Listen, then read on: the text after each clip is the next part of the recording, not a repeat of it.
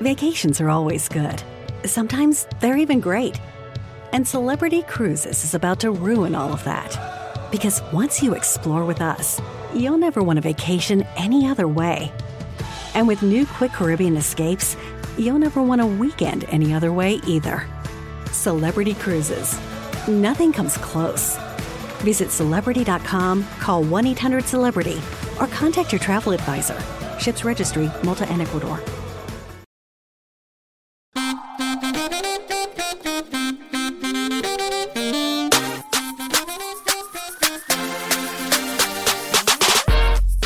And we're back for an all-new Keep It Home Edition. Hey, everybody. Drop the Home Edition. This is our new reality. This is just what it is now. This is how Keep It will be until the end of the world. Okay, but it is still the Home Edition because it is different from our previous Keep It's. Okay, well, let's at least add Extreme to it and add Ty Pennington on the show. Like, let's do something. Extreme Home Edition. The only thing extreme, though, is the level of non-haircuts, which I know America is coping with this nationally, but I'm going to be entering a Jackson Browne, River Phoenix place soon. And guys, you do not want to see it. Honey, this hair is thin. Speaking of, I found my very first gray hair yesterday. And I blame it on the quarantine. And at this rate, by next week, I'm going to look like Cicely Tyson. So don't say anything if I show up with the full gray head of hair. No, one day you're going to turn on the mic, and I'm also getting way more gray hairs, and you will see that I am Emmylou Harris. Like, it's just going to be fully petting a cat, lamenting the past, etc. I'm grateful that I've always shaved my head, so I'm doing fine. But the beard's got the salt and pepper. I saw that in the selfie, and it's looking good. It's looking distinguished. Oh, I've always had salt and pepper in the beard, like a streak, a rogue streak. Like a what not to wear, Yeah. Stacy sort of situation. Yeah. Got you. Well, then it's only appropriate that we have the Silver Fox himself, Tim Gunn, with us today. Yes, Mr. Tim Gunn himself will be joining us today. Now, did you know this about Tim Gunn, by the way? 13 years ago, when I was an intern for The Advocate, then the term Silver Fox was brand new. And I wrote a thing about how he was a Silver Fox and basically kind of hit on him in this article. And so I have this weird journalistic past of standing him in a creepy way. And now we are reunited again, and I sort of feel bad. I cannot wait for this. You know I love tension. All right, Lewis. Look at you falling into the journalist trope of wanting to sleep with their subject. Oh, yeah. Oh, I saw Thank You for Smoking. It's me, Katie Holmes. But yes, we will be joined by Tim Gunn today, and we're also going to get into some news. Surprisingly, there's news in the middle of this pandemic that has nothing to do with coronavirus. Thanks. We did it. Yeah, we did it. The Weeknd and Usher are feuding over who's better, I guess. So we're going to get to the bottom of that as well. And we're going to talk about the new meme that's been going around the internet of picking your favorite albums with no skips on them. Which was a difficult task, actually. Yes. Gun to my head, I can do it. But otherwise, whoa. Because, by the way, a lot of my favorite albums have skips on them, which is fine. We accept them as they are, Mm-hmm. Yeah. We will get into that a bit later, but we'll be right back.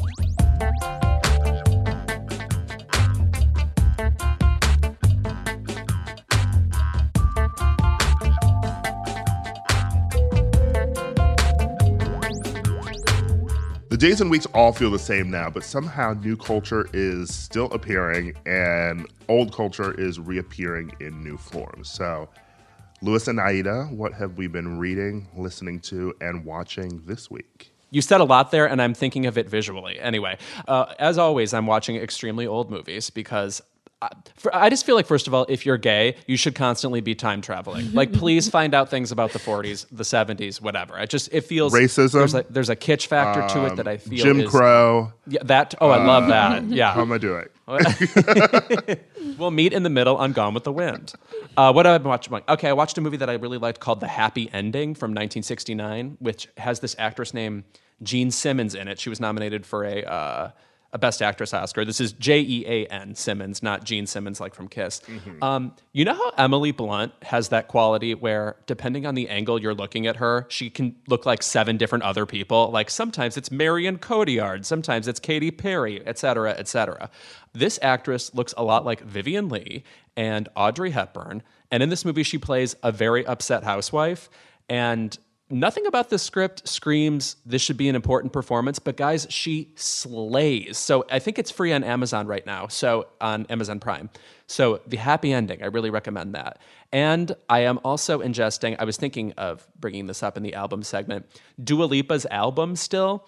I have to say, as much as gays in particular are obsessed with calling this album of the year, it is kind of fading for me a little bit. Like it's a good pop album and not the grand miracle opus I want it to be. Do you think that that might have anything to do with the fact that we are trapped in our homes and Our standards. a usual pop album you would hear out somewhere, you would hear it in commercials, there'd be more promo for this album, so it wouldn't feel just like you have to constantly listen to it alone in your home. True. I've never gotten to enjoy it with other people. So in a way, maybe that part of the analysis of the album has not even yet begun. I've been also delving into albums that I wouldn't listen to, like Future Nostalgia, the album that you're talking about. And I listened to Selena Gomez's new album because she hasn't released one in a while. And I'm embarrassingly a huge fan. There are tracks on there that I can't stop playing over and over again. Listen, Selena Gomez has done what she has to do since she was a wizard. No, before that, Ira, when she was on Barney, when she was a young extra with Demi Lovato on Barney, she has been putting in the work. That album, I gave Justin Bieber's album a chance. Horrible. Every song is a skip, just so you guys know. Every single one. So I can do that work for you. But I'm actually weirdly a Bieber fan when it comes to his music, at least. I really just sort of love his chill vibe of his songs, but this album is really a snooze. oh yeah, I mean, I'm a huge Justin Bieber fan, especially his first albums. Like I went back and listened to his 13-year-old albums, My World 2.0. I can't listen to that. No. His voice. Well, he's too before young. puberty hit, he sounds horrible. Can you listen to young Michael Jackson and Jackson 5 music? Yes, I can listen to young Jackson 5, but even then, he's just like, it's a little bit too whiny for me. Like just listening to children sing. I don't like it. I just wish Black people were writing songs for Justin Bieber still. That's the only way I'm going to continue to like his music. And I'm watching Ozark, which has been kind of difficult to get through because the color correction is just painful. I don't know if you guys are fans of the show. It's like the literally darkest show on television. Yeah. I think it's a little heavy-handed though, but it's nice to see Jason Bateman in his like little league dad body. I love him. I've been meaning to watch Ozark maybe during this quarantine, only because the new season dropped and everyone keeps talking about it.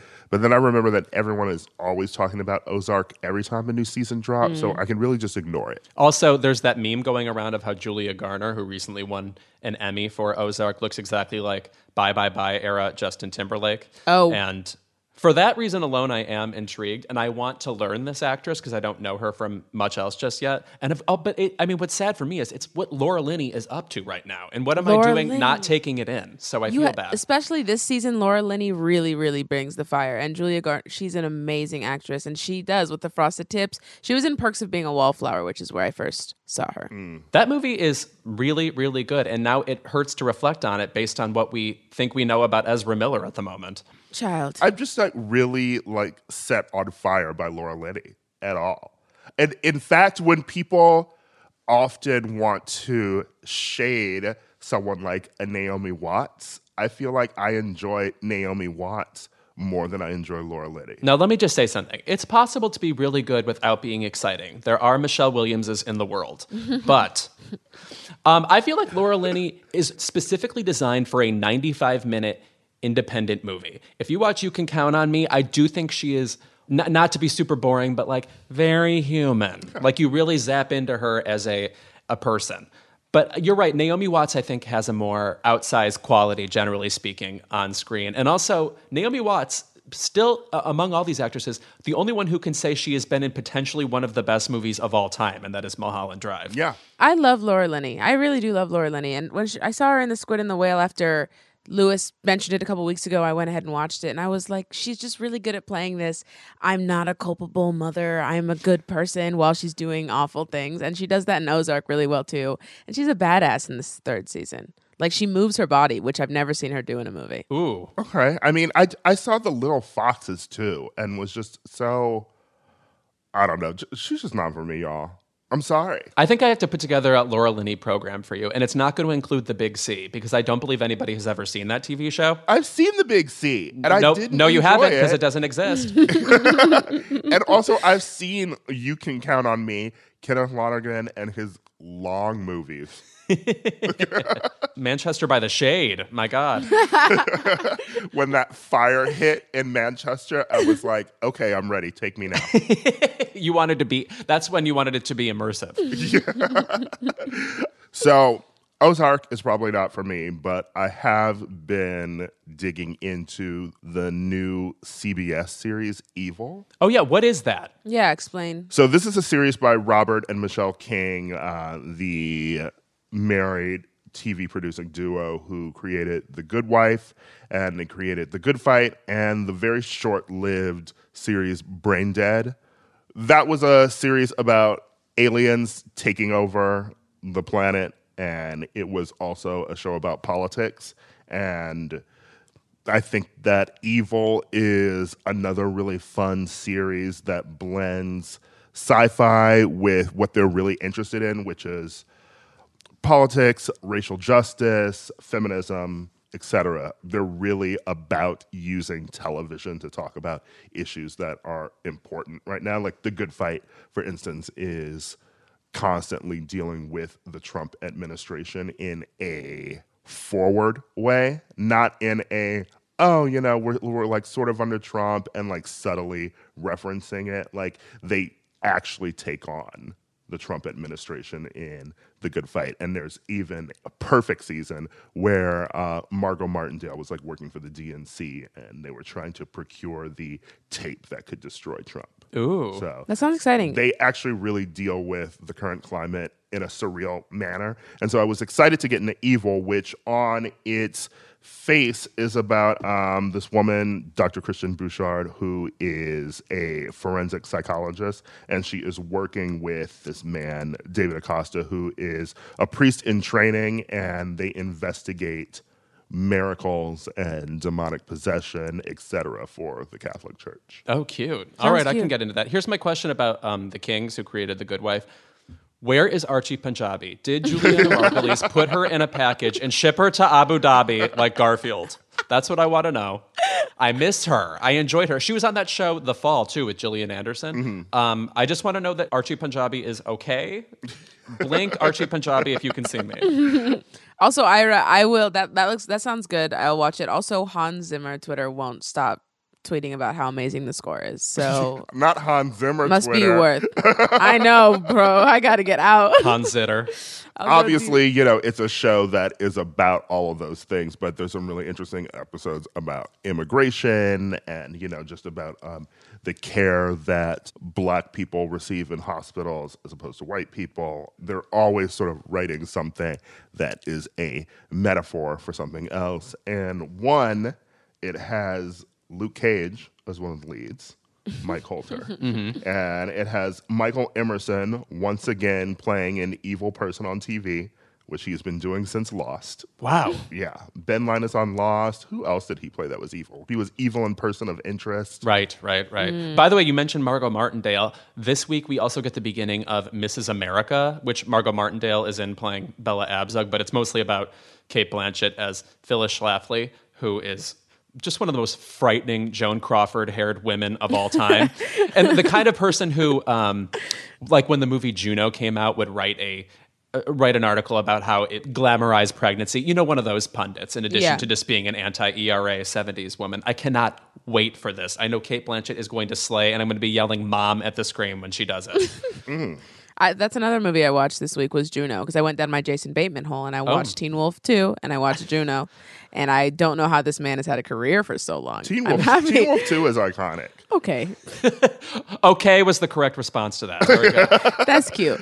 Speaking of actresses that Lewis would know, there is a Oscar nominee who plays the mother in Evil, Christine Lottie. Oof, I love Christine Lottie, and I saw her in Swing Shift a few weeks ago, that Goldie Hawn movie. Yeah, Jonathan Demme's war film with Goldie Hawn and Kurt Russell. Yeah, I really enjoy Swing Shift. I love Demme, though. And old movies. What old movies have I been watching? You know, last night I had a Mankiewicz moment. Which one? 3 of them, actually. I rewatched A Letter to Three Wives. Which we love, yes. And we've already talked about that on the show. I rewatched All About Eve. Another famous one. Yes, very good. And then I saw for the first time The Barefoot Contessa. Oh, with Edmund O'Brien. Yeah. With Ava Gardner playing a Spanish woman. That happened all the time then. Truly did. That's the fun part of revisiting old movies. What are you watching from this decade?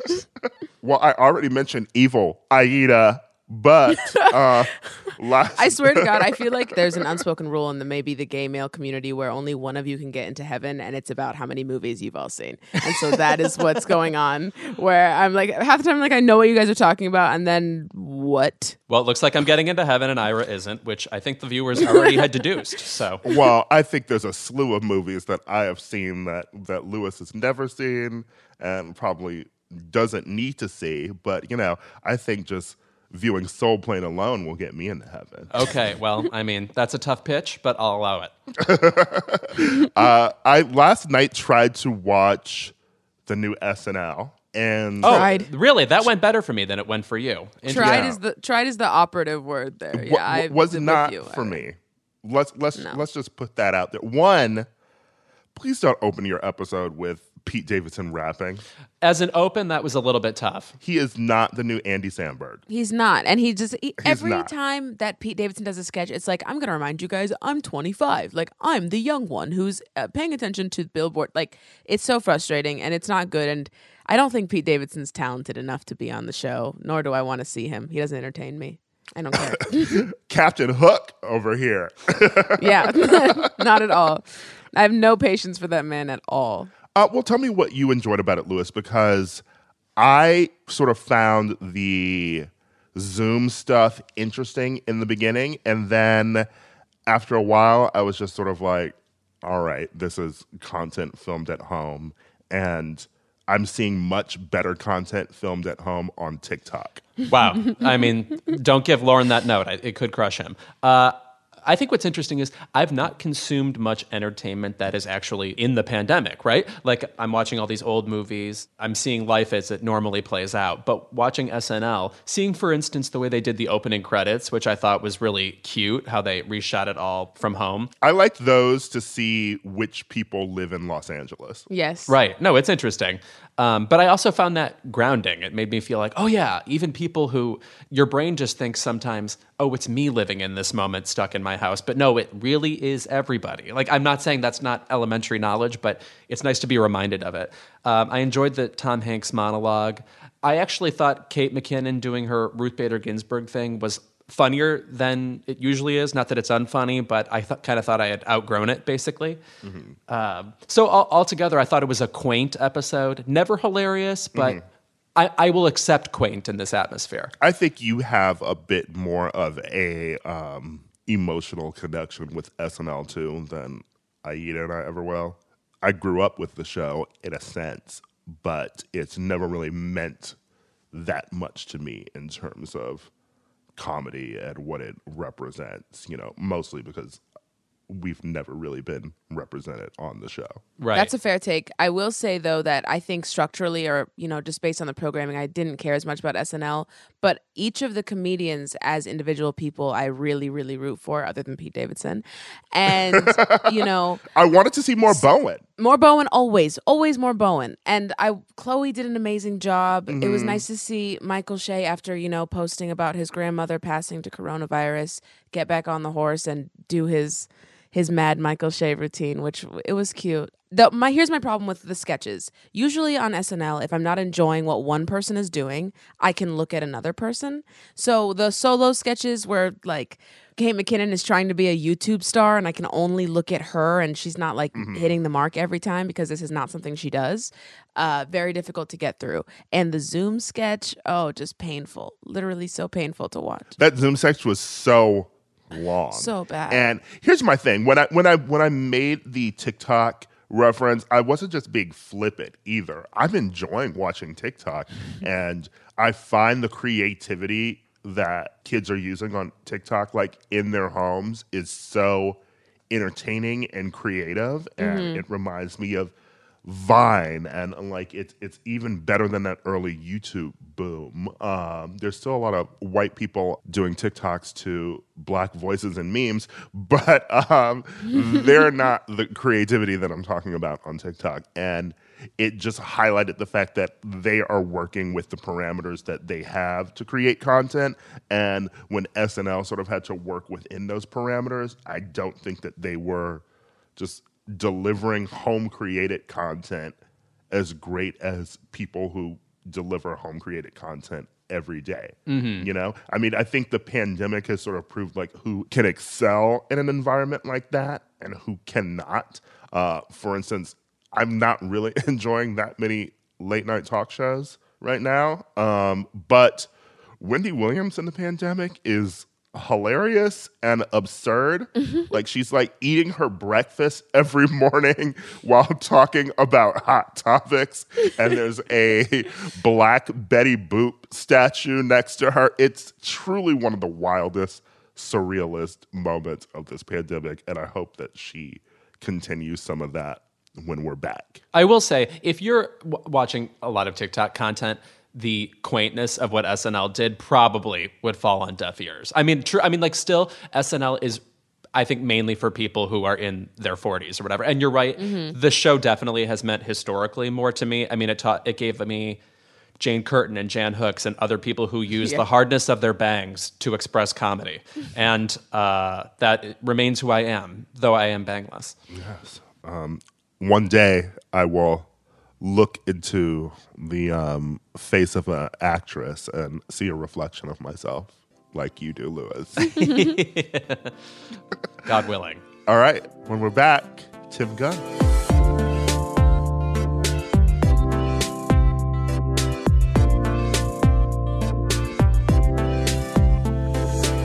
The coronavirus pandemic will make voting in person unsafe for months, if not years. And if we want to make sure Election Day is safe and accessible for every voter in every state, we need to do something now. That's why we're asking you to call Congress this week.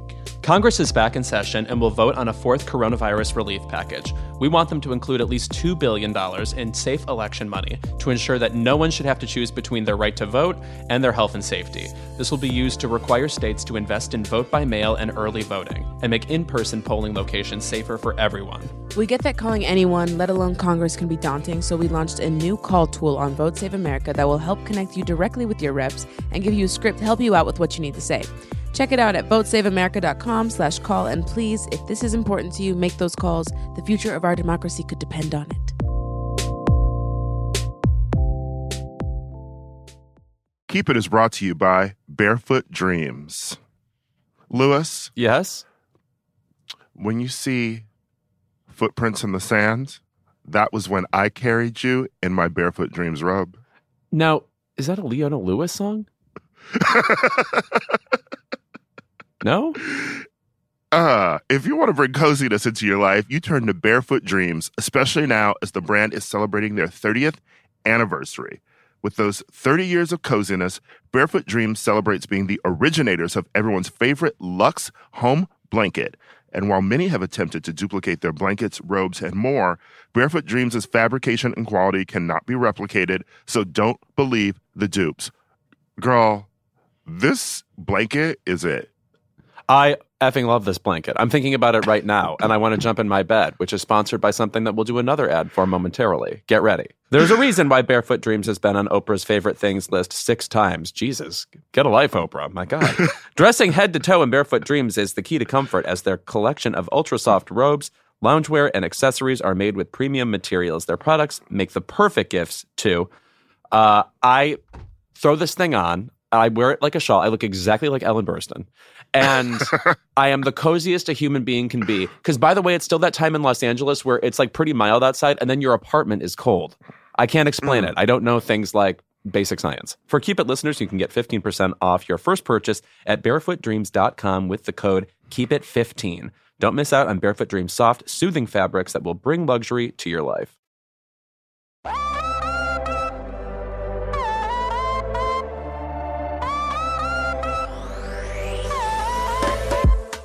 Thank you so much for joining us today, Tim. I think we are all fans of yours, and we're also really enjoying making the cut. Well, Ira, thank you, and thank you for having me. I'm thrilled to be in your company, all of you. Oh wow, I feel so flattered. Yeah. This is my home. Will you tell us a bit how this show came to be? Like how you and Heidi decided to get the gang back together? Well, it's a joyous story, actually. When Project Runway, after 16 seasons, left the Lifetime Network, where we had been for 11 seasons, Heidi and I looked at each other across coasts and said, this is an opportunity. We've been wanting to do something that we believe is even more relevant to the fashion industry. And there have been many changes we wanted to make to Project Runway that the executives wouldn't let us make because they kept saying, why tamper with the success? So Heidi and I caucused, we put our heads together, and we went through all the ideas we'd had for the last number of years and said, let's pitch it. Let's see if there are any takers. We thought we have nothing to lose. So to be perfectly honest and transparent, we went to Netflix because Heidi has a lot of contacts there. We had 2 fantastic meetings. Then our agents, who are across the hall from each other at CAA, received a call from Amazon asking whether Heidi and I would be interested in meeting with them. Well, of course, I flew out to LA and we met with Jennifer Sulky and her team. And after the meeting, Heidi and I went out into the parking lot and said, that was the most fabulous meeting imaginable. Let's hope that Amazon wants us. And we know what happened. So when I say a more relevant show, we wanted a show that really pertains to the fashion industry as it exists now. And we started Project Runway in 2004. Mm-hmm. The fashion industry was a completely different place at that time. It was a different landscape. So we wanted to have a show that's global, have global representation on the show, have it travel, and have it really focus on branding. Certainly fashion needs to be about a beautiful, seductive item, but without a brand catalyst, that item has no place to go. So in searching for designers to bring onto the show, we were looking at people who could talk the branding language and who have experience with branding. So it's been, I mean, just have to say, the Amazon relationship has been really phenomenal. I'm not used to being so spoiled by the hosts, so to speak. They've been incredible collaborators, true partners in the creation of the show. I'll tell you a funny anecdote. Heidi and I initially had the thought that we would have each episode in a different location, not realizing how incredibly ambitious and expensive that is. Amazon came back to us and they said, we really want a fashion show that travels as opposed to a travel show about fashion. And that was very well put. We had a blast, but of course, the world was a very different place when we did this last summer, and we're at a different juncture now. I think one thing that fascinates me about this show is the difference between what I think your obligation as a mentor is, because when I think of Project Runway throughout most of the seasons, the contestants to me feel basically like fashion students, like somebody you would have normally just interacted with at Parsons. But on this show, you're talking to people who are basically trying to launch an international brand, go far beyond the average scope of a Project Runway contestant. How is your role different, do you feel? The nurturing aspect of me is the same. I'm taught in a classroom for 29 years, so I've acquired certain characteristics in terms of how I interact with people that are just the way they are, that the dialogue was very different. On Project Runway, how much time did we spend talking about a janky hem? And on Making the Cut, it's really about how do these designs that you're creating for this particular assignment, how do these fit into the larger vision that you have for your brand?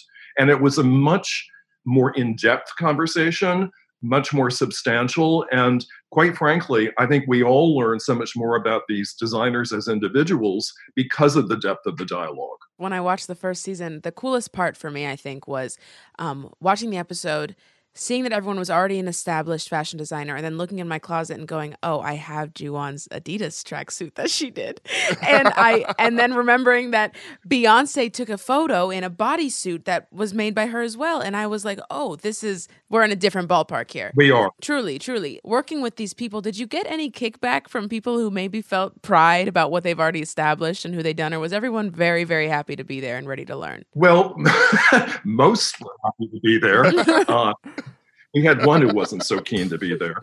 They were really like sponges. They were wonderful. I felt that I had more of a peer relationship with them in terms of how we interacted. And repeatedly, this was so gratifying, repeatedly, Heidi and I would hear from the designers that what we've engaged them in and these various assignments has really broadened their scope of what they can achieve and has served as a whole new point of departure for when they return to their studio and regain their work. Mm-hmm. So it was wonderful to hear that, as opposed to, oh, why are we doing this? Mm-hmm. And we weren't doing anything that was arbitrary. We were doing things that helped us understand as well as we can what they're capable of as brand designers and brand managers. Mm-hmm. If anything, I can say that, and maybe it's slightly different because, in 2004, I was just finishing high school, but now looking at a show like this, it's nice to see designers, and having lived in New York myself at this point now, seeing an awareness of fashion that I guess I didn't have back then. And it's nice to see designers who have brands, because I feel like one of the unfortunate downsides of Project Runway was with people starting out, you sort of had to maybe wait a bit to hear from them again. You did. Like, I like Johnny's stuff a lot, and I live in Los Angeles. When this pandemic is over, I could go and visit his store, and find him. And it's so nice to see designers who you can just be introduced to. And I wanted to ask you about my favorite judge, Naomi Campbell. How has she not been doing this her whole life? It's so shocking. I know. Like, she is then drop jaw. taken sort of My like jaw dropped. the internet by storm. Everyone tuning in to see her critiques, and it's like, it reminds me of actually I saw The Face, that short-lived show that she had done before, and so I had seen her judging there, but on this there seems to be just love that she has for these designers, and it's just sort of, I want to know what it's like working with her, I guess, because particularly the second episode where the designers are creating couture, of course she is mad at Martha, but there's also so much in what she says that just shows how much she cares about fashion and fostering designers. Well, Naomi has an incredible passion. She loves this industry, and she has huge respect for the industry. And when someone tampers with those boundaries for her, she gets irate. And frankly, in many ways, she's able to act out how I'm feeling. So it was rather purging and cathartic. Go, Naomi, you tell him. But she has an exacting eye and a very high taste level, and she's very demanding. And I loved it when she would be critical and when she would be supportive. Yeah, of course. And of course, the designers were in awe in her presence. Well, they were in awe of all the judges, but when you have an individual with such experience in the industry, and she's worn every designer you can imagine. So she knows not only what the clothes look like, she knows what they feel like, and she can project herself into a design that's on a mannequin. she knows. Mhm. It was just a phenomenal experience to have her there, and she brought a great deal of enhancement to what the show was able to achieve. I think something that always interests me about you is, to me, there is no second Tim Gunn, which is to say, we have nobody else in television, for example, who is a decades-long academic who does not seem particularly interested in fame, but whose skill set works in the context of reality TV so well. But now you've been doing it for 16 years. Do you feel like a television veteran at this point? Louis, I don't at all. In fact, for me, the whole experience is surreal. And I'll be honest with you, I don't even like looking at myself. So I do watch the episodes because I need to know how they're sliced and diced, because we have so many hours of footage. So I do, but I cringe when I see myself. And I have to say, too, even holding this Emmy, surreal for me. An Emmy on Zoom. For everyone listening, Tim Gunn just pulled his Emmy out on Zoom. But yes, it's right here, so I can see it every day. And it was surreal. I mean, I still look at it and I think, who's is that? Yeah, you're like Cloris Leachman now. Jesus, just with your Emmys. I love her. Oh, the best. Do you have like a passion for food or something as much as you do fashion? I love the ritual of cooking. Mm-hmm. It's very soothing. I find it relaxes me. And of course, having a glass of wine and a cocktail while doing, or a cocktail, I should say, it helps too. But I actually don't like going out. Mm-hmm. I eat at home. I would say I go out maybe 3 or 4 times a year. Mm. And it's usually a celebration of someone's birthday or something festive. It's not just to go out. And I'll add too, I don't want to sound like a penny pincher, but it's expensive going out. Yeah. And I just think, why? I'd rather save money and give it to a charity. Take that. Wow. We've all been read to filth. Yeah. Right? Let me cancel my Postmates delivery right now. No. I want to assure all of you, I am not judgmental. All that I say is people need to accept responsibility for their decision. True. But I never weigh in, including on what people wear. I mean, it's your decision to make. But what I don't like hearing is, oh, I don't care how I'm dressed, or it doesn't matter, and I get dressed in the dark. Who cares? Well, it's the semiotics of clothes. The clothes we wear send a message about how we're perceived. And I was afraid we might be on video. I'd heard that the output will be audio, but I thought, I need to dress up for the 3 of you. I put on a nice jacket for you, Tim. Well, all 3 of you look wonderful. Well, thank you. And I love your turtleneck. I appreciate it. Thank you so much. I was going to ask you because I watched the first episode of Making the Cut with my jaw entirely on the floor because of the judges that you had, the stakes. There's $1 million prize for those of you listening, $1 million prize. And every episode, when there's a challenge, the creators' designs get put on an Amazon shop. And I was going to ask you about, I don't know if you know logistically how that's been going, but are people buying the designs? Are things going well? The designs are selling out in 24 hours. Wow. It's Wow. unbelievable. Wow. And they're produced in sizes ranging from extra small to extra large. And Amazon Fashion has all the metrics worldwide about what sizes people are and what they purchase, because this show is seen in 200 countries and territories, which is mind-blowing too. But the clothes are selling out. I thought, well, it'll take weeks, if not months, to exhaust the supply, but it's like that. It's just unbelievable. That's wild. Yeah. And I will add too, the shopping aspect of the show was never in the original premise. It evolved as our conversations with Amazon evolved, and Amazon suggested it. They said, what if we partner with Amazon Fashion? And it was one of those aha moments. We can't do this with Amazon. Who can we do this with? And for the winning designer, how phenomenal is this opportunity? As you said, $1 million, a mentorship with Amazon Fashion, and your lines on Amazon. If you can't make it work, as I say, with these conditions, you can't make it work. Yeah. Speaking of making it work on the show, I think everyone would just love to know, who are these seamstresses? What? Yes.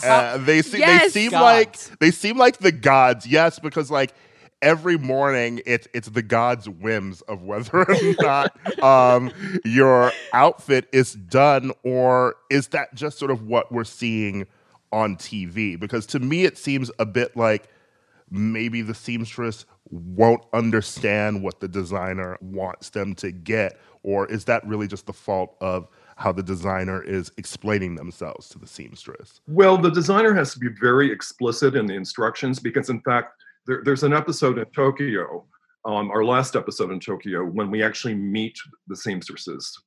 Oh, thank Japan. God. That was going to be my pitch, is after making the cut, Yes. meeting the seamstresses. Yeah. Yeah, I was like, do we need a Making the Runway kind of show about the seamstresses? it'd be fun. I mean, in fact, in Paris and in most of Tokyo, the designers never meet the seamstresses. Mhm. There's no opportunity to interact on purpose. I mean, we initially thought, will these be characters on the show? It's way too many people to wrap your brain around. Mhm. But the seamstresses can only sew. They can't cut.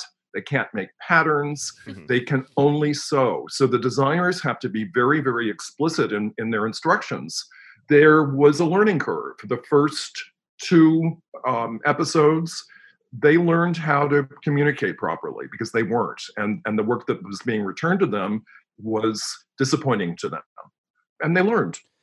When I think about Project Runway, something that I think is interesting about the show is you were always kind of guessing who would be the most important designer in years to come, or which designs were the most progressive. Looking back, which looks still stand out in your mind as crucial, not just to the integrity of the show and to people holding the show in such high esteem, but really have stood the test of time? Like, you still think of them as, works of art, so to speak. I mean, in some ways, this is a foregone conclusion because it's so evident. But Christian Siriano, Yeah. I mean, that work was unbelievable. Mhm. And I have to say, when we had the auditions, and I participated in the auditions for most of Runway and certainly for making the cut. But when we had the auditions, I asked the producers before Christian came into the room, why are we seeing this kid? He's just out of school. We've grown beyond this. And they said, well, just see him. Maybe he'll be in here for less than a minute. And he was in for far more than a minute. And after he left the room, I turned to my fellow judges and said, I have never met a fashion prodigy until today. Wow. Mhm. He's a prodigy. Mhm. Yeah, I mean, I've had a lot of those same Christian emotions, watching Sander on the show.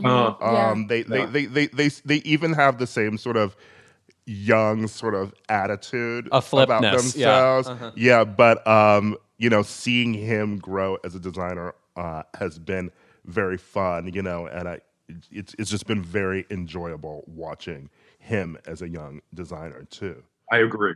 And keep your eye on Sander. Oh, I will. I feel like I want many things from his collection. Like they're gorgeous. He also, by the way, is so funny, which makes me so mad because that's not Yes. your job. Like, we're supposed to be funny. Can you just be good at what you do? Can you draw Xander? No, he is easily, and even in the first episode, my favorite. I'm gonna just My say it. favorite My too. favorite. Yeah. My absolute favorite. Yeah. Going back to when Project Runway was also sort of blowing up, I sort of want to dip into that period of your career where, you were becoming this fashion just sort of staple in a very interesting way, not just through Project Runway. I remember seeing you appear in like Ugly Betty or like Gossip Girl, Sex and the City. What was that sort of period like where people were just sort of maybe recognizing you for your Project Runway work and, not really knowing that much about your academic, sort of history and your background in fashion? Well, I'll use the word again. It was surreal, and it still is. And I was never intended to be on camera on Project Runway. I was retained as a consultant because the producers knew nothing about the industry.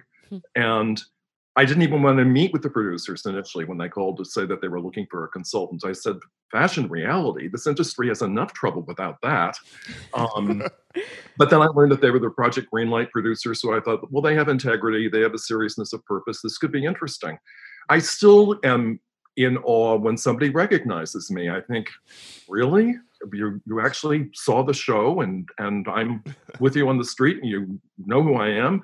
When this happens to you after you turn 50, it's so appreciated and you feel so lucky and fortunate, and you know who you are. You're well-grounded and you have your own priorities and values. So for me, the whole thing has just been like a party. I mean, it's just been a phenomenon, and I'm eternally grateful. And whenever anyone asks me, well, what have you not done that you'd like to do? There is nothing. I mean, other than world peace and curing COVID-19, but it would be hubris. It would be throwing hubris in the face of an angry God to actually wish for something when I'm so lucky with what I have, for what I have. I mean, it really is phenomenal. So I'm extremely grateful, and I say that every day. Mm-hmm. Well, I know. I think you just said earlier that you spend most of your time inside, but I think of you as such a almost compulsively relatable person to people who might see you on the street. And I hope the mix of those people wanting to grasp you by the shoulders and say, talk to me about fashion, and your, I guess, introvertedness, I hope that there isn't too violent a clash there. Well, Louis, the nice thing is, that these moments of meeting are going to be brief. I have to tell you, though, recently I had a neighbor. I was on the sidewalk. I was going to get groceries, and a neighbor stopped me from 6 feet away, and he said, can I ask you a question? And I said, well, sure. He said, my granddaughter has a bat mitzvah coming up, and I want to know what I should wear. And I said, what should you wear? You wear a suit. Oh, no. I'm not going to wear a suit. He said, well, if you're not wearing a suit to your granddaughter's bat mitzvah, when would you wear a suit? And he said, well, I just wouldn't. And I said, well, I have no advice for you then. I mean, really? What? Hot pants and a tank top? I mean, actually, maybe I should have said that. And then send me a photo. Tim, I really want to thank you for being here. I mean, I think that the three of us have, we sort of grew up on Project Runway, and it's so exciting to see Making the Cut sort of taking that style and bringing it back. Like it's so entertaining. It's just nice in the midst of this to watch you and Heidi again. And honestly, I get a little angry each week. Like the first few episodes, you all hanging out in Paris. I was in Paris around New Year's, and I've never felt more despondent in my heart of not being able to just go somewhere. But it's nice seeing you two having fun there. Well, thank you. And it really is a feel-good experience watching Making the Cut. And it's a nice tonic in these days and times. It's a nice escape, and we all need one. And eventually we'll all be able to travel again. So I hope people will follow our Making the Path Cut from New York to Paris to Tokyo. Thank you all so much, though. Thank you so much. A lot of fun. Thanks, Tim. Thank you.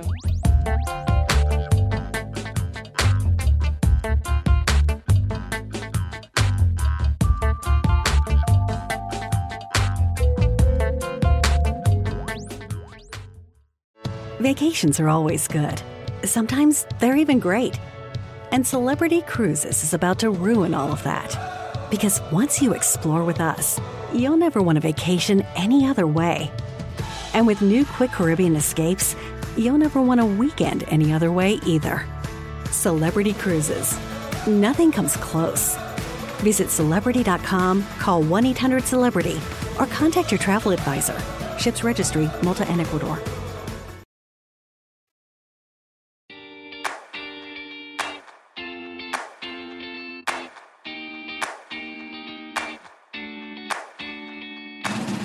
Last week, there was a little dust-up online to keep us going through our midweek quarantine malaise. A little drama. A little feud, A little tiff. if you will. A little R&B head-to-head. Feud season 2. In something that surprisingly has nothing to do with the coronavirus, our Wednesday, Variety published an interview with The Weeknd as part of the promotional tour for his new album, After Hours, which slaps.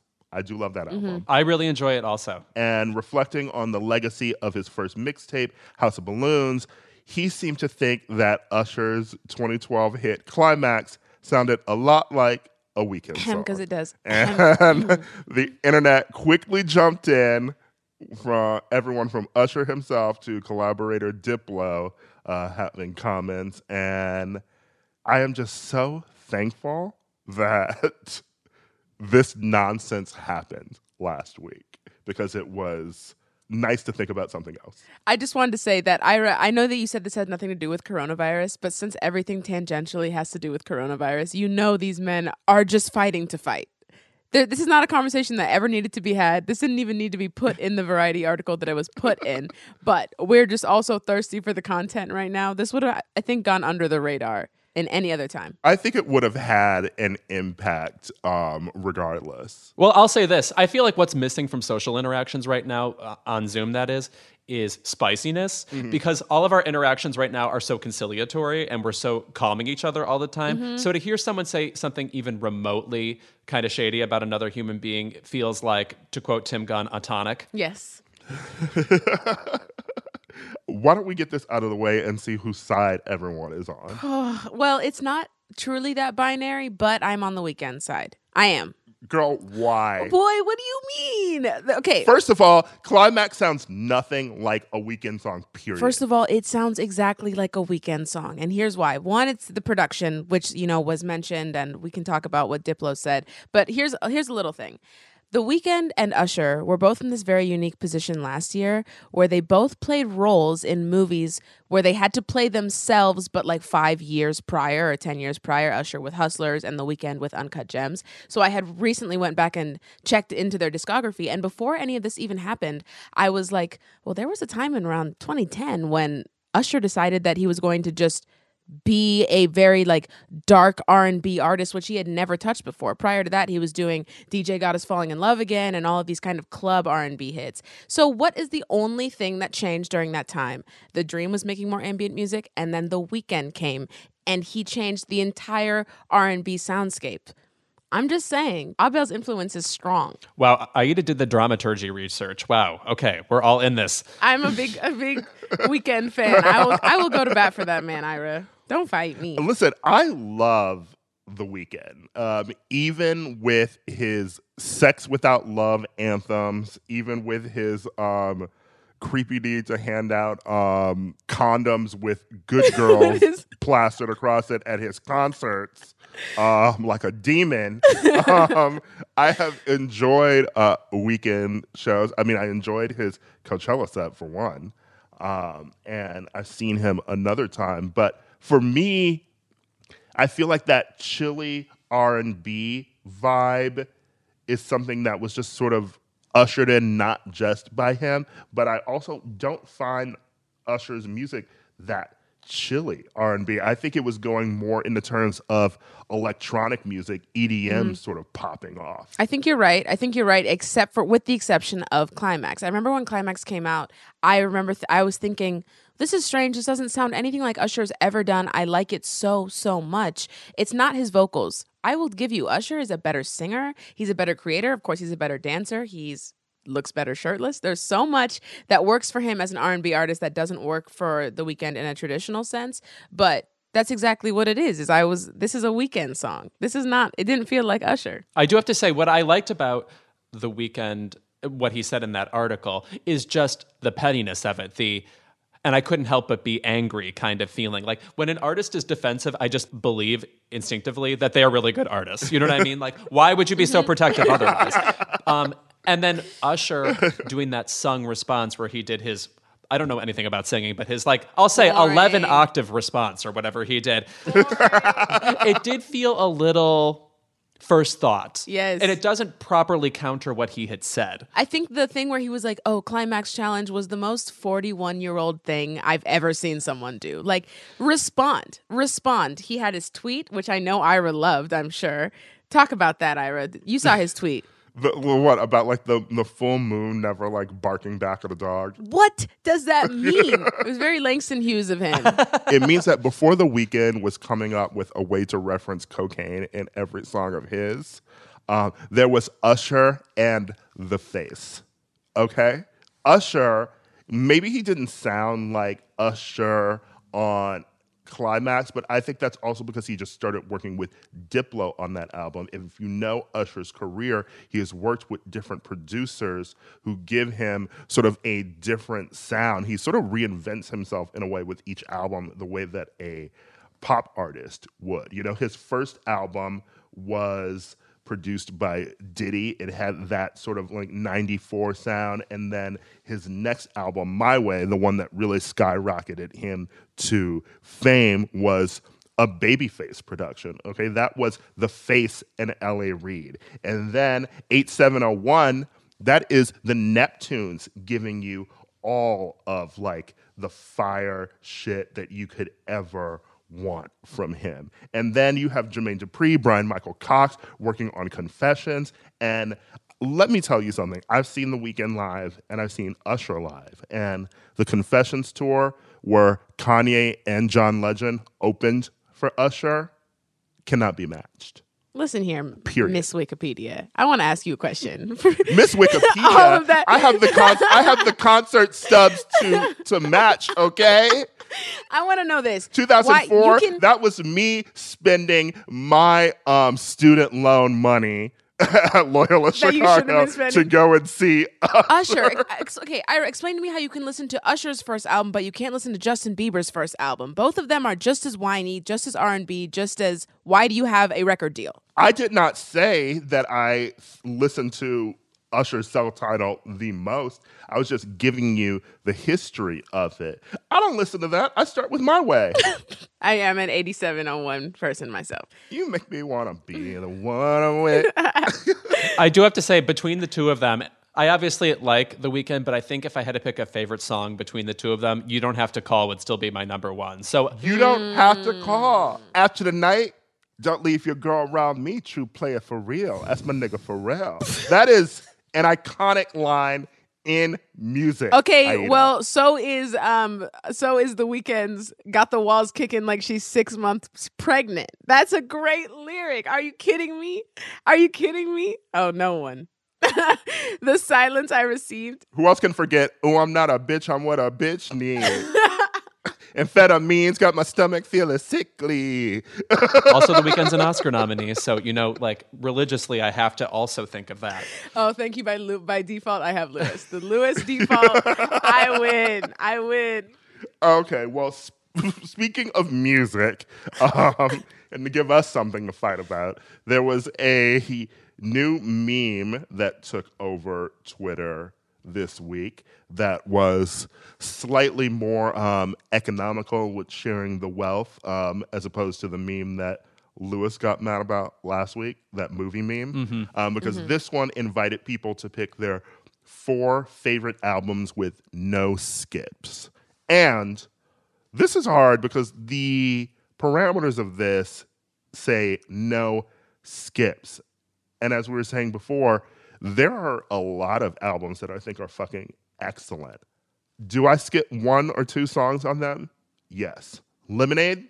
Don't nobody listen to Sandcastles. I feel the same way. Who is Don't Nobody? That's my name.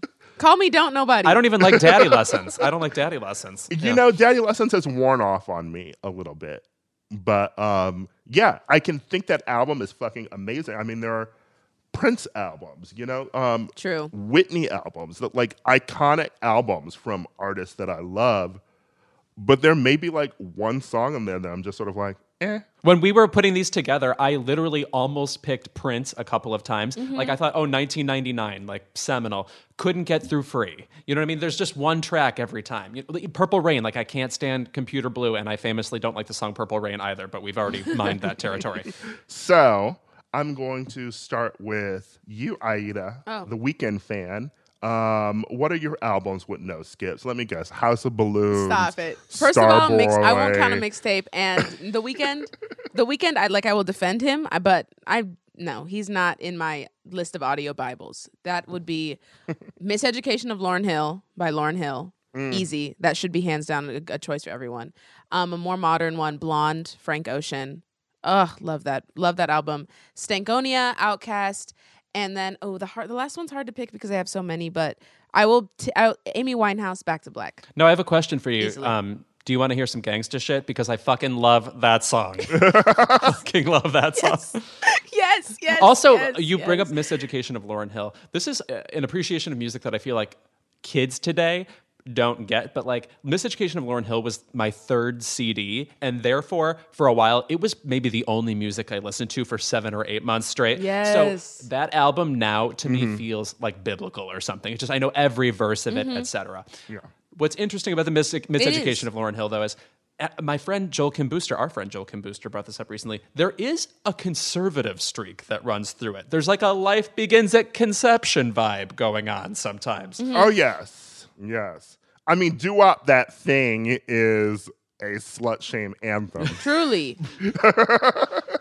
How you gonna win when you ain't right within? You Look Jezebel. how you being. Hair done. Yeah. He's like hair done by Koreans. Yeah, literally throws the word Jezebel out in that song.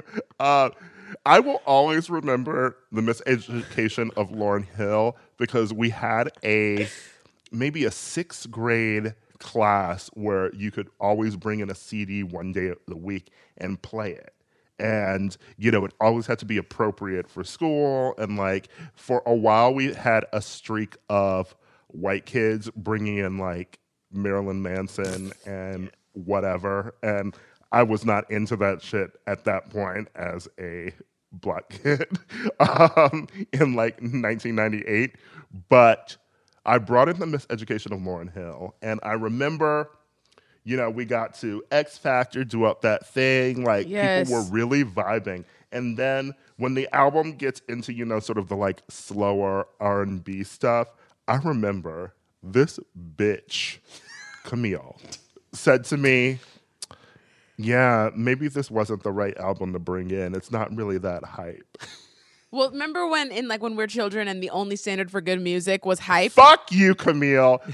Hype and hyphy. Like, it was just, Yeah. does it make my heart want to beat out of its chest? But, you know, Yeah. Doo-Wop That Thing. Fuck Camille for also implying that I was gay because I liked Aaliyah.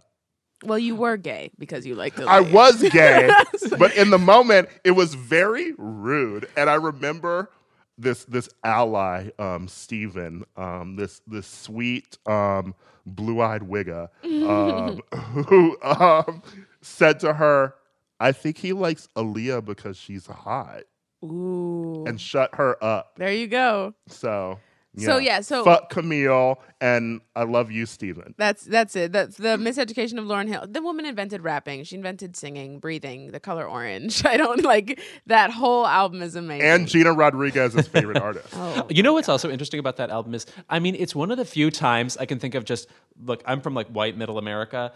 Like, one of the only times you definitely had to own an album by a black woman. Just everybody had that. And I want to say it became a phenomenon because of the video, because it was such an addictive feel, Yeah. the throwback and then the Doo-Wop That Thing video, which is so great. And by the way, the Everything is Everything video is an all-timer, always. Yes, her running on that record. Like, brilliant idea. Gorgeous, Yeah. gorgeous video. I agree with that album. I agree with Back to Black. I am 90% there on Stankonia. Okay. Only because for me, in a no skips challenge, girl, I really am glad that the 90s and early 2000s trend Don't say of skits. interludes and skits on albums went away, No. they're so annoying. No, they're not. Kim and Cookie is still to this day. I will quote that. Are you serious? It's such a good skit. I do like Prenup. Yes, it's comedically aware, and it's just I think it really energized the song. Okay, if we're gonna talk about intros and skits, I can't There's wait. a really annoying interlude on a TLC album where, like, I think like Left Eye or someone called someone as for like some tissue paper so she could wipe her ass. Do you remember this interlude? It's so obnoxious. This is eerily familiar. No, that's so funny. Well, you're denigrating the art form that I believe Janet Jackson set into motion. I mean, Whoa. like the amount of tracks on a Janet album that are like, A Janet interlude is it's a like it'll be like different class. interlude, sex, 21 seconds. Like that's always my favorite cut on an album. yeah. Yes. Yeah. Well, those aren't like a sketch, Mm-hmm. you know? It is just like a soundscape or like a sonic. Okay, we're going to the bedroom now. I wanted to ask you guys about Blonde because I think I can speak for people at least that I went to college with and people around my age. We're obsessed with Frank Ocean. He's, I think, the artist of our generation. Our decade is more what I should say. Did you guys like Blonde? Girl, Blonde puts me to See, sleep. I knew it. I knew this. I am not a Franklin stan, and I think unfortunately it is because I saw him live at a small concert at the El Rey in LA, like I think after his first album, and that nigga put me to sleep. Well, because he has like I call them scoliosis bops. Because every song he delivers like he's Quasimodo and he doesn't like look up ever. But for me it came out at that time, that dangerous time where I was like, everything is emotional and transformative. So it just hit me at the right time. And to this day I can go back to tracks like Solo and Self-Control, and they are just a lot of techno sounds and him kind of, using a vocoder over these sounds, but they're so beautiful to me. I think they piercing. I like the opening of that album, but I prefer Channel Orange.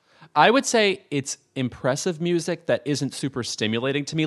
And I feel like that's how most people feel about Bjork, and I'm the opposite. So I feel like everybody has that kind of, person who has that super technical prowess that really connects with them, whereas everybody else is left to sort of admire it. Anyway, Lewis. I tried to pick albums that I haven't talked about a million times on Keep It, so I didn't pick Liz Phair or Amy Mann or Joni Mitchell.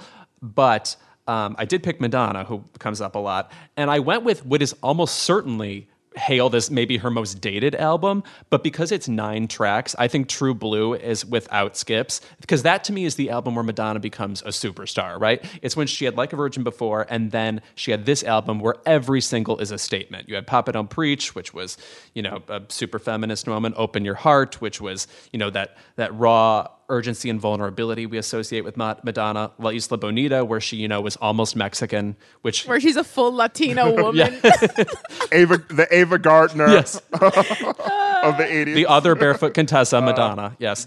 Where's the party? That is a bop. I love Where's the Party. Yes. I love Where's the Party. Live to Tell, the intro to that, the instrumentation alone, I could listen to that for the rest of my life. Oh my! It's such a beautiful song. One of the great Madonna songs. Yeah. Yes. Oh yeah. And by the way, how much of an old school pardon my French, movie fag is Madonna? Obsessed with Jimmy Cagney, who comes up in the album, and white. I mean, that's why I love Breathless so much. Right. I'm Breathless. Mm-hmm. I don't know. I love Jimmy. Sometimes I want to listen to Love Makes the World Go Round, but I don't know. For me, I would pick definitely Bedtime Stories or Like a Virgin as Madonna's no skip album. Oh my God, Like a Virgin has Stay on it though. There's trash on that album. I love Stay. Something's wrong with you. Hey, he's not going to change his mind. Lewis is keeping his baby. Yeah. What are your other albums? Mariah Carey's MTV Unplugged, because first of all, it's 7 tracks. Second of all, why not the Emancipation of Mimi? Yeah. Talk about an album with some skips. But to me, the best live albums capture a moment in history. And so, when an artist is exploding, particularly for Mariah, when she gave that concert when no one really knew if she could sing live yet. So when you're hearing people experience Vision of Love live or Someday live, and they can't believe it's even better than what they expected, it's super electric, I think. The version of Make It Happen on that in particular, I love. My other albums are, I picked Fleetwood Mac Rumors, because I'm secretly, 73 years old. What's interesting is the songs I like least on that album are the most famous songs, which are Don't Stop and Go Your Own Way, I don't love. But You Make Loving Fun, I think, is one of the greatest songs of all time.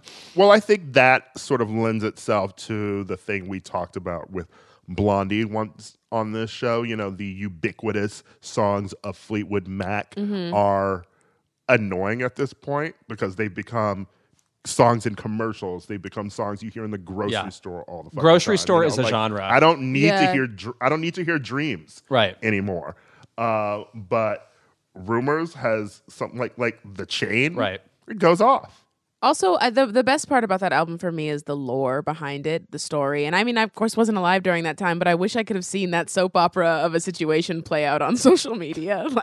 That would have been a very, very interesting time to be alive. And let me tell you, both Stevie Nicks in particular gives such good interviews that I think you would have seen it played out in real time. She would have been talking about it all the time. Oh, yeah. We got to get Stevie on here to literally just ask her about Rumors. Yeah, right. And also, my 4th album, which I think is the most controversial pick, is Sinead O'Connor's I Do Not Want What I Haven't Got, which is, like all Sinead O'Connor albums, a woman about to fall apart, a woman who is going through individually most of the traumas in her life, It's the album with Nothing Compares to You on it. But to me, it's The only song worth listening to on that. okay, album. okay. But Lewis, that's not an album. It's like if James Joyce could make a musical. Like, it's not a good album.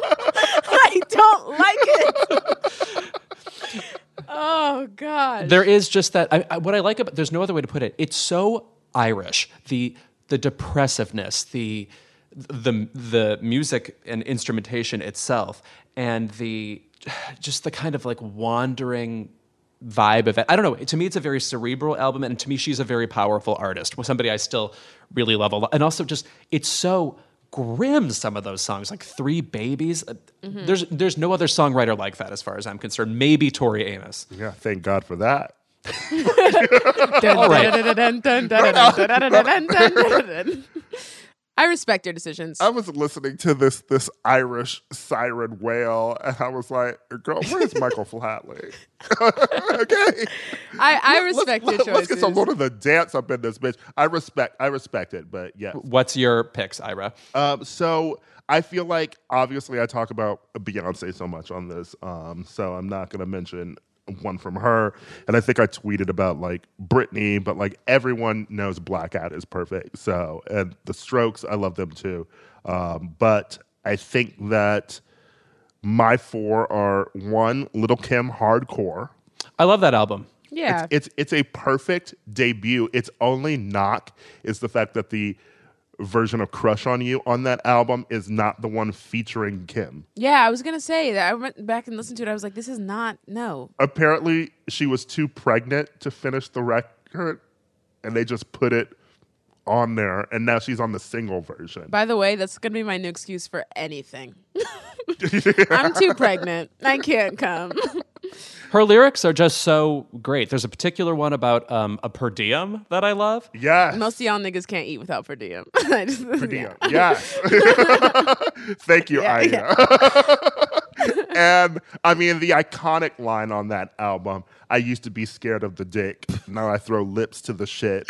Handle it like a real bitch. Heather Hunter, Janet Jack me. She's so clever. Like, truly a wordsmith. Licky, licky, fuck you, dicky, dicky. Like, who has the shamelessness to put that on an album? And as a kid, hearing like rap music and like Tupac, Biggie, whatever, like my mom listening to that so much, hearing this album, like I found it in her bedroom and like on her like CD rack, and like that cover is so alluring. Yeah. You know, like Little Kim just looks so sexy and turned me on as a young gay kid. I don't know if I like wanted that or like just wanted to be the essence of her, but listening to that, I was like, oh, this is music. yeah. Like she's rapping about shit that now I can listen to and like relate to. Like I can relate to a female rapper. Yeah. Because she's rapping about dick. Lick up on my twat. I would call her Ho Porter. That's who she is. Love her. But wait. I just remembered the first track of that album is Kim just getting her back blown out for like 40 seconds. You don't skip Yes. that? No. I am horny for Kim getting her back blown out, okay? Just her moaning. How dare you skip over a woman's pleasure? Fair, you got me. No, you got me. I also think that Jay-Z is probably the GOAT. And I think Black Album is a perfect album. No skips for me. I love that track with his mom on Yeah. it. So great. Yeah. And I would also, I mentioned them and I got to say it. The Strokes, Room on Fire. Okay. I think that is a perfect album. I mean, it reminds me just so much of high school. I don't know if I told this story before, but like I was going to a birthday party on the east side of Milwaukee and driving with a friend to that party, and the album had just came out, and we bonded listening to that album and singing all of the lyrics on the way to the party. it is kind of hard to listen to the album now because years later in Gawker, he was revealed to be a serial rapist. That's too bad. Yeah, so it sort of taints my memory of that album completely. When you say that, though, albums in high school where everybody sang the lyrics in the car, I completely forgot about this until now. Postal Service, Give Up. That's kind of a good choice for this challenge. Such great heights. Mm-hmm. I was not a moody boy in any way, and that album made me feel like one. Yeah, we need to save the U.S. Postal Service, and we need another album for Postal Service. Text your senators. So maybe switching out the Strokes because of that dark moment, I would go with Fall Out Boy, Infinity on High. That's my in the car in high school perfect screaming album. Listen, also produced by The Face, Babyface. Fall Out Boy has always been this band that transcends pop punk. Like they have albums by produced by Pharrell, albums by Babyface. Like it's always such a jarring thing, and I think that's what makes them able to still have a say now in modern culture and modern music. Fall Out Boy is one of my favorite bands. I mean, Pete Wentz, a black icon. Truly, yeah, a whole nigga. Like, how could I forget? Yeah, he's part black. Mm-hmm. Just like my favorite white woman of color, Hayley Williams. Oh yeah, that's another one. Black people fuck with Paramore and Fall Out Boy. We just do. Hayley's actually coming over. I'm gonna give her braids tomorrow, and I'm okay with it. I'm cool with it. And my last album before we get out of here is No Doubt Return of Saturn. I am in the group of fans who think that Return of Saturn is better than Tragic Kingdom. Kingdom? There's a No. shift. Like some love Tragic Kingdom and some love Return of Saturn more. And I think Return of Saturn is a perfect album. I think Tragic Kingdom is perfect and flawless too, but Return of Saturn just means more to me. Yeah. I'm surprised to hear that because while I love Simple Kind of Life, and I know it's one of the few songs that Gwen wrote single-handedly, in particular, I love that song.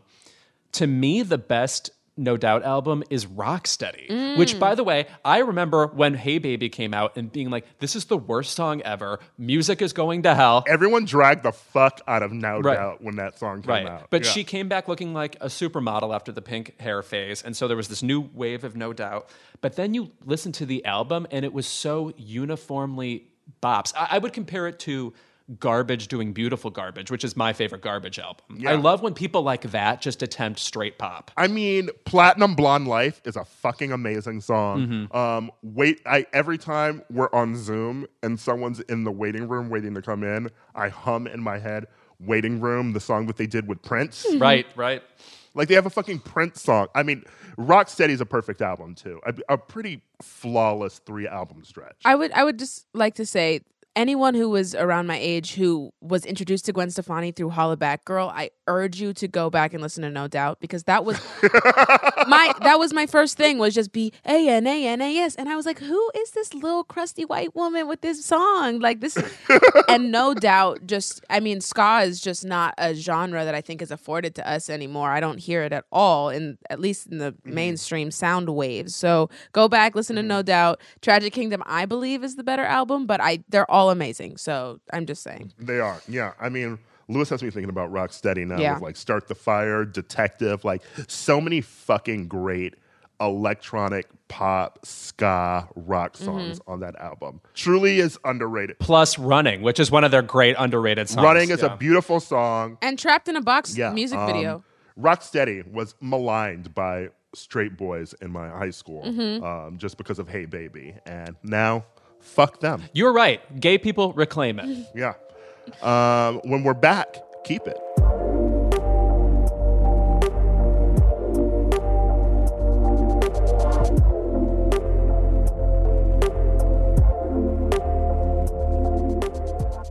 And we're back with our favorite segment of the episode.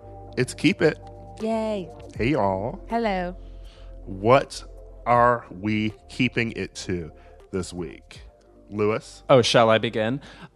This pertains to an episode of RuPaul's Drag Race from a couple weeks ago. We brought it up last week, the Snatch Game, where the contestants play celebrities and kind of roast them in a game show setting. So the person who was eliminated that week, and definitely deserved to be eliminated, was this queen, Aiden Zane, who played Rocky Horror Picture Show actress Patricia Quinn. Now, you'll notice that is not very famous a name, that you're probably not interested in seeing a drag take on it. Aiden Zane did a bad job, but whatever. Lots of people do a bad job at Snatch Game. The actress herself, Patricia Quinn, then responded later talking about how offended she was and quote unquote disgusted by Aiden Zane's portrayal of her on Drag Race. In Rocky Horror Picture Show, she has kind of like a crazy red, but like crazy Carol Kane hair, and Aiden Zane, that was part of his look. In her response, she said, "I have never been interested in drugs." I guess she came off a little drug-addled in the impression. "And with regards to my memory, I was recently applauded on stage for my sharp recollections of filming the Rocky Horror Picture Show." Ma'am, have you ever heard of drag? It's a little fucking tacky sometimes. And the takes are supposed to be a little bit barbed and a little bit irreverent. For her to pretend like this person was whatever, stripping our cultural memory of how brilliant and wonderful a memory she has is so disingenuous and so humorless. There's a famous anecdote where Barbara Walters in the 70s talked about how she was offended by Gilda Radner doing an impression of her on Saturday Night Live because in Gilda Radner's impression, she wouldn't pronounce her R's. Her name was Baba Wawa. And it took Barbara Walters' daughter saying to her, "Mom, lighten up," for her to get on the right page with history. And of course, now Gilda Radner is a cultural icon. But Patricia Quinn, Jesus Christ, when a drag queen toasts you, that is nothing but a compliment, even if the impression is terrible. Truly. The fact that they chose you. Yeah. What do I think of Patricia Quinn? I don't think of her. I don't. Does anyone think of her? And speaking of tacky drag, she was next to Tim Curry dressed as Frankenfurter in an entire film. Like it was. I found it humorless, like you did say, Lewis. But I also just found the fact that she, in the midst of coronavirus, hustled herself to her computer and wrote this response so funny to me, because in the response she's also like, "And by the way, I have another movie coming out." I think the only egregious thing that was done was how horribly Aiden Zane portrayed her. That's what she should actually be mad about. I don't think that, Yeah. I had to Google who she was. I'd seen her, of course, but didn't know her name. This is press for her. She should be happy. Yeah, the funniest thing for her to do would have been to just keep the one part in her response where she says, "I've never met Aiden Zane." Right, that's it. That would have been funny. But yeah, you're right. As such, by the way, this person is lucky that we revere the Rocky Horror Picture Show because of all the stuff we've added to it in crazy screenings. Guys, the movie is basically unbearable to watch without that. So take It's that. awful. Horrible. It's awful. It's awful. Everything after the first half of Rocky Horror Picture Show, why am I watching it? Excuse me, the minute Meatloaf appears, I'm walking off my roof. Oh my gosh. Okay. Aida, what's your keep it? This week, my keep it, kind of two layered, but we'll get into it. So, as you guys know, everyone thinks that they are Johnny Carson and can have a show on live. Even I dabbled and was a mistake. So Last night when I logged into your Instagram Live and there were 10 people in it, including me. Well, I was just screaming profanities and singing. It was a mess. Come watch me. So Diddy went live with his sons because, he's trapped in his probably $50 million mansion, and decided to go live on Easter and was playing music, and the kids were having fun. Everyone was dancing. It was a great time. A model kind of personality person named Drea came on. She danced for a little bit. And then after that, Lizzo came on. They played a song. I think that Lizzo had requested the song to be played, and then Lizzo started twerking. And Diddy immediately, at least what it appeared like, is that Diddy came over and was like, "No, turn this off, turn the music off. This has to be appropriate for Easter Sunday." It seemed like he was saying, like, "Stop twerking, Lizzo." Mm-hmm. And Twitter was ablaze with, "Diddy is fat shaming Lizzo, and this is super messed up, rah, rah, rah, this, that, and the third." And then it is, if you watch the clip back over, it's very clear that Diddy was running over because the song was extremely inappropriate and was talking about fellatio and all this stuff. And never at any point was he, it wasn't clear that he was trying to turn Lizzo off because she was twerking. So the internet was mad because they thought it was hypocritical because he'd let other girls dance. Also, I think Drea danced in the evening hours when it was just him and his sons.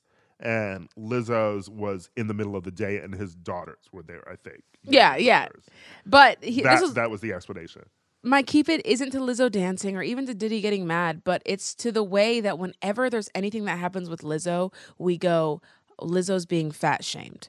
And I know that that's usually like the conversation that should be had and there should be rhetoric around it, all of that. However, when we do that, we are implying and perpetuating this idea that Lizzo can't do anything without being fat shamed. And every story that I see that is about Lizzo is not really about celebrating her anymore. It's about, oh, look how she's being condemned for her body. And it's just this double-edged sword, and it's really unfortunate. But I just wish that we talked about Lizzo in more celebratory ways as Black people and as people in general, rather than just like white publications loving her and championing her. So it's just frustrating. It's really sad to see. Yeah, it's like they run out of her favorite flavor of ice cream at the store, and all of a sudden you're being fat phobic to Lizzo I know, by not I giving her know. her favorite flavor. It is the common social media refrain, unfortunately, to always see, the thesis of a think piece whenever you think about anything. And I think that I do agree that not everything that happens to Lizzo has to do with fat phobia. And I really wish that we could celebrate her more than we need to take her back from the white people. Yeah, we do. We need to reclaim Lizzo. We do. It's frustrating. So frustrating. They have her. I know she's at your house, Liz. Give her back. Those of us in the white flautist community welcome her. Yeah. Do you play the flute, Louis? No, wouldn't that be cute if I did, though? Yeah, that'd be really good. You can see it. Okay. Ira. Before I get to my keep it, I want to shout out mine from last week where I said fuck you to the Wisconsin GOP fuckery surrounding the election, where they were making people still vote in the middle of a pandemic, and the Supreme Court overturned the governor's attempts to, delay people being able to vote by mail-in ballot. Let's just say that the voters of Wisconsin were not having it. And they turned up, and Jill Karofsky won her state Supreme Court seat. And Hell yes. they elected David Crowley, the first Black elected county executive in Milwaukee. Look at my y'all. home city. So it backfired. Sorry. I feel bad for shaming the state of Wisconsin's pop cultural output. Oh. You guys did give us Mark Ruffalo, and I was blind to that. And that 70s show, Yeah. Heather Graham, well, Great.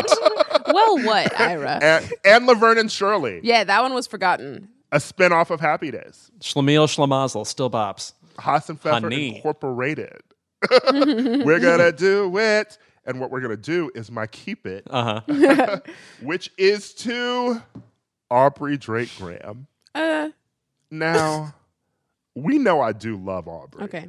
I really do, but I am not a fan of his new song, "The Tootsie Slide."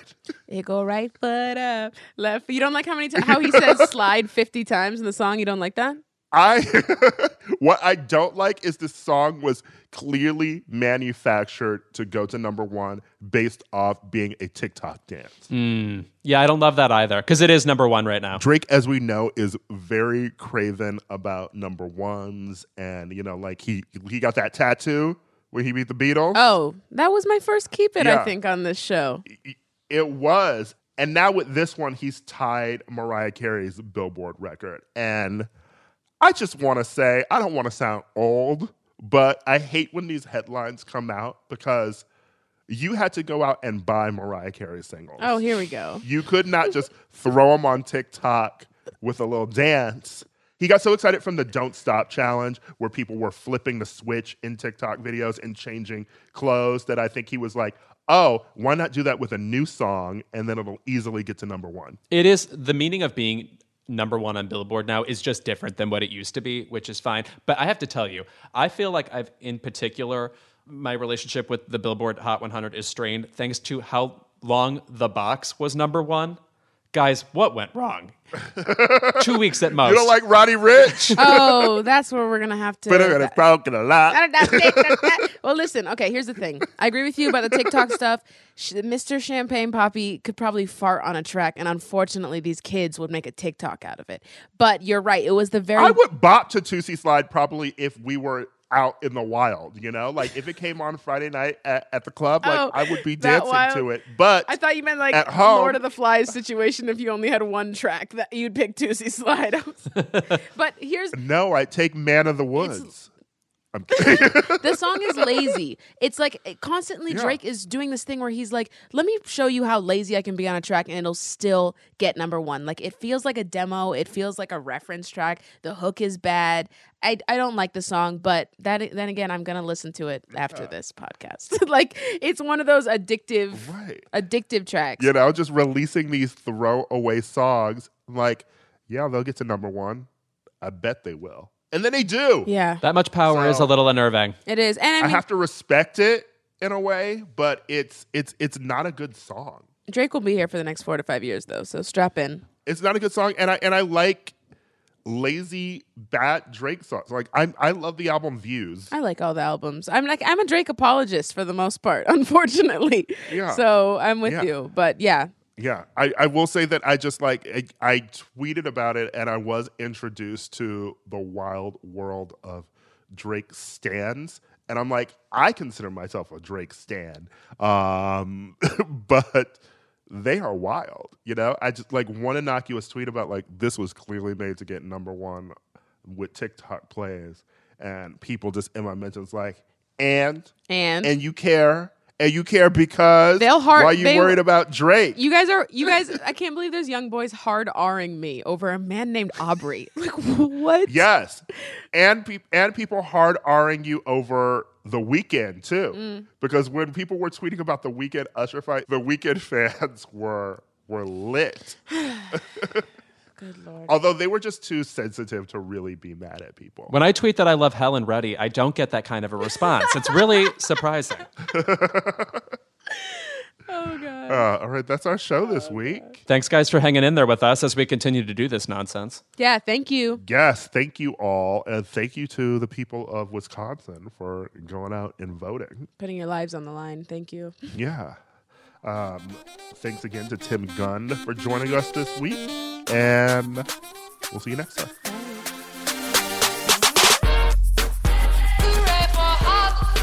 Keep It is a product of Crooked Media. Caroline Reston is our producer. It's Caroline, like the princess, the one you don't care about.